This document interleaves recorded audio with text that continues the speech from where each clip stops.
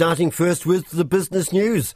Well, New Zealand's productivity is one of the worst among the developed economies and needs serious long-term commitment and investment to turn it around.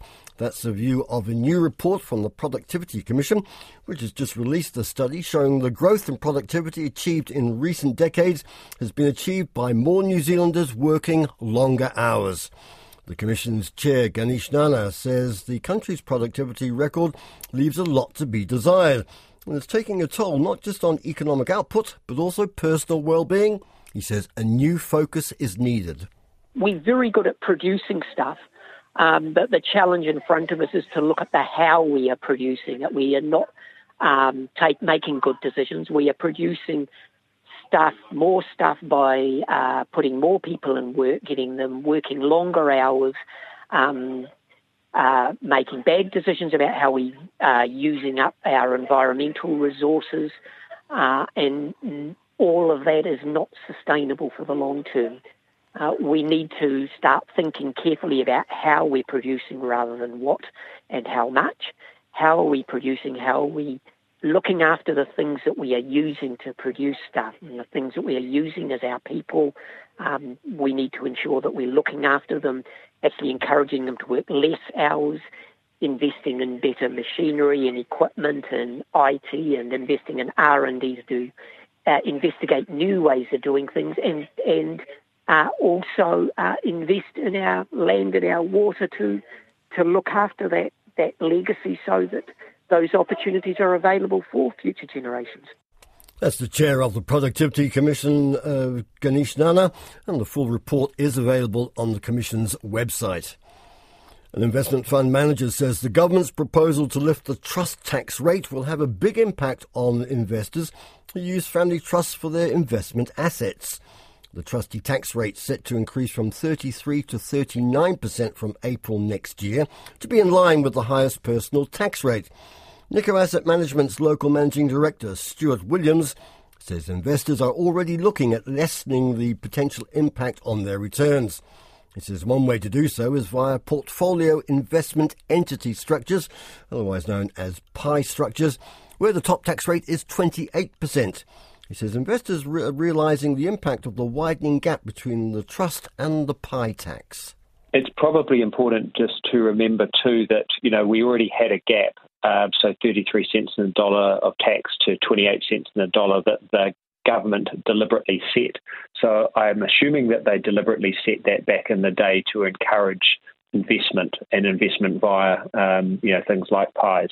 So it is definitely a bad thing. You've got, I guess, at face value, you might think it's not a big percentage change, but when you compound that up over people's investing lifetimes, then the net amount of money that you have to live on is, materially reduced. So I guess the key point out of this, to put it into dollars and cents, is if you're investing via a trust and it was to go to 39 cents in the dollar of tax versus the pie, then the difference on $1 million investment with the same return would be about $6,600 less in the hand if you're not investing via the pie structure.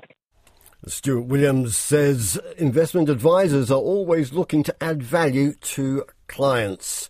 And he is from Nikko Asset Management. The arrival of a new global financial services app in New Zealand may help more people to keep track on their spending. Revolut, one of the UK's most valuable fintech firms, has launched a local operation after a one-year trial. It has more than 26,000 people already on its wait list.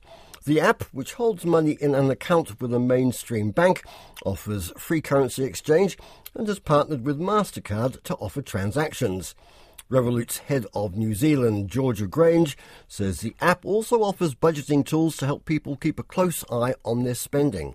To help reduce some of that anxiety when they're looking through their budgeting and analytics, we want to get ahead of it and give Kiwis the opportunity to put, say, spending limits. So maybe you've gone over your coffee limit or you're about to. Kiwis can set their app up so that we don't let that happen in the first place. And we can also set up a notification so that when customers are out and about, maybe I have my ninth coffee out of 10 this week or something like that, and I'll get a timely notification to give me a heads up, and I know I've only got my one left. That's Georgia Grange, the head of operations in New Zealand for Revolut. Well, the Reserve Bank of Australia has its monthly interest rate meeting tomorrow, and financial markets are uncertain whether it will deliver another rate rise. The RBA confounded analysts last time with a surprise 25 basis point rise and talked that further increases might be needed to combat sticky inflation. The Chief Executive of trading platform XM.com in Australia, Peter Maguire, says it could go either way. We've got about a 37% probability of another 25 basis point hike. Analysts have been proven wrong the last 2 months. So are we going to see a trifecta and they're going to be proven wrong again and the RBA goes against consensus? So, jury's out at the moment. Well, last week, official numbers showed Australia's headline inflation rate slowing in May to 5.6%. And that was the lowest since April last year, although core inflation, stripping out the volatile measures, remained stubbornly high at 6.4% annual rate. Let's see how markets have started the week. I'm joined by Michael Grace of Jarden Securities. Kia ora to you, Michael. Good afternoon, Giles. How are you? I am well, and more to the point, how is the local share market faring at the start of the school holidays? Well, it has been a subdued start to the first trading day of July, Giles, and indeed the first day of the school holidays. The NZX 50 is currently unchanged at 11,911. Today's movers include bladder cancer diagnostic company Pacific Edge, which is up 3.45% to 9 cents. Travel booking company Serco is up 2.7% to $3.85. And KMD Brands is up 1% to $1.01. In the red today, Oceania Health is down 1.3% to 76 cents. A2 Milk is down 1.3% to $5.28. And Sky TV is down 2% to $2.39. 20-odd minutes into the share trading in Australia, what's the ASX looking like? Yeah, shortly after the open, the ASX 200 is in positive territory, but virtually unchanged, up 11 points or 0.16% to 7,214. Lithium miner IGO is up 2.4% to $15.56. Newcrest Mining is up 2.2% to $27. And Syrah Resources is up 1.7% to 92 cents. Conversely, Woolworths is down 0.9% to $3.49. Cleanaway is down 1% to $2.56, and Link Administration is down 4% to $1.60. Which takes us to the New Zealand dollar. Yeah, the Kiwi is stronger against all our major trading partners today and is currently buying 61.33 US cents, 92 even Australian cents, 48.31 British pence, 56.23 euro cents, 88.54 Japanese yen, and 4.44 Chinese yuan. Which leaves us with interest rates, oil and gold. The 90-day bank bill is down 1 basis point to 5.73%. Brent crude is at $75.14 a barrel, and gold is at $1,917 US an ounce. Thank you very much. That's Michael Grace from Jarden Securities. A couple of other items of business news this lunch hour. Honey producer and exporter Comvita has signed a long-term partnership with one of China's largest retail chains, with more than 100 supermarkets across China.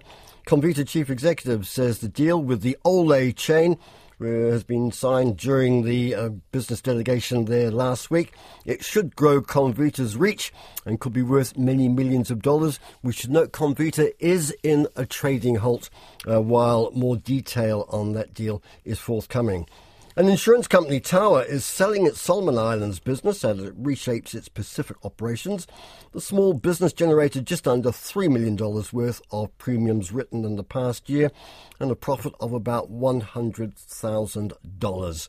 The buyer is Trans-Pacific, which has operations in Papua New Guinea. The deal is worth about 17 million Solomon Island dollars. I don't have a New Zealand conversion on that one at the moment.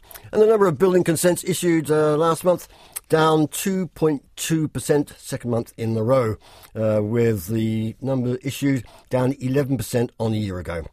Business news and numbers updated for you around 5:30 in Checkpoint. But for now, that's business.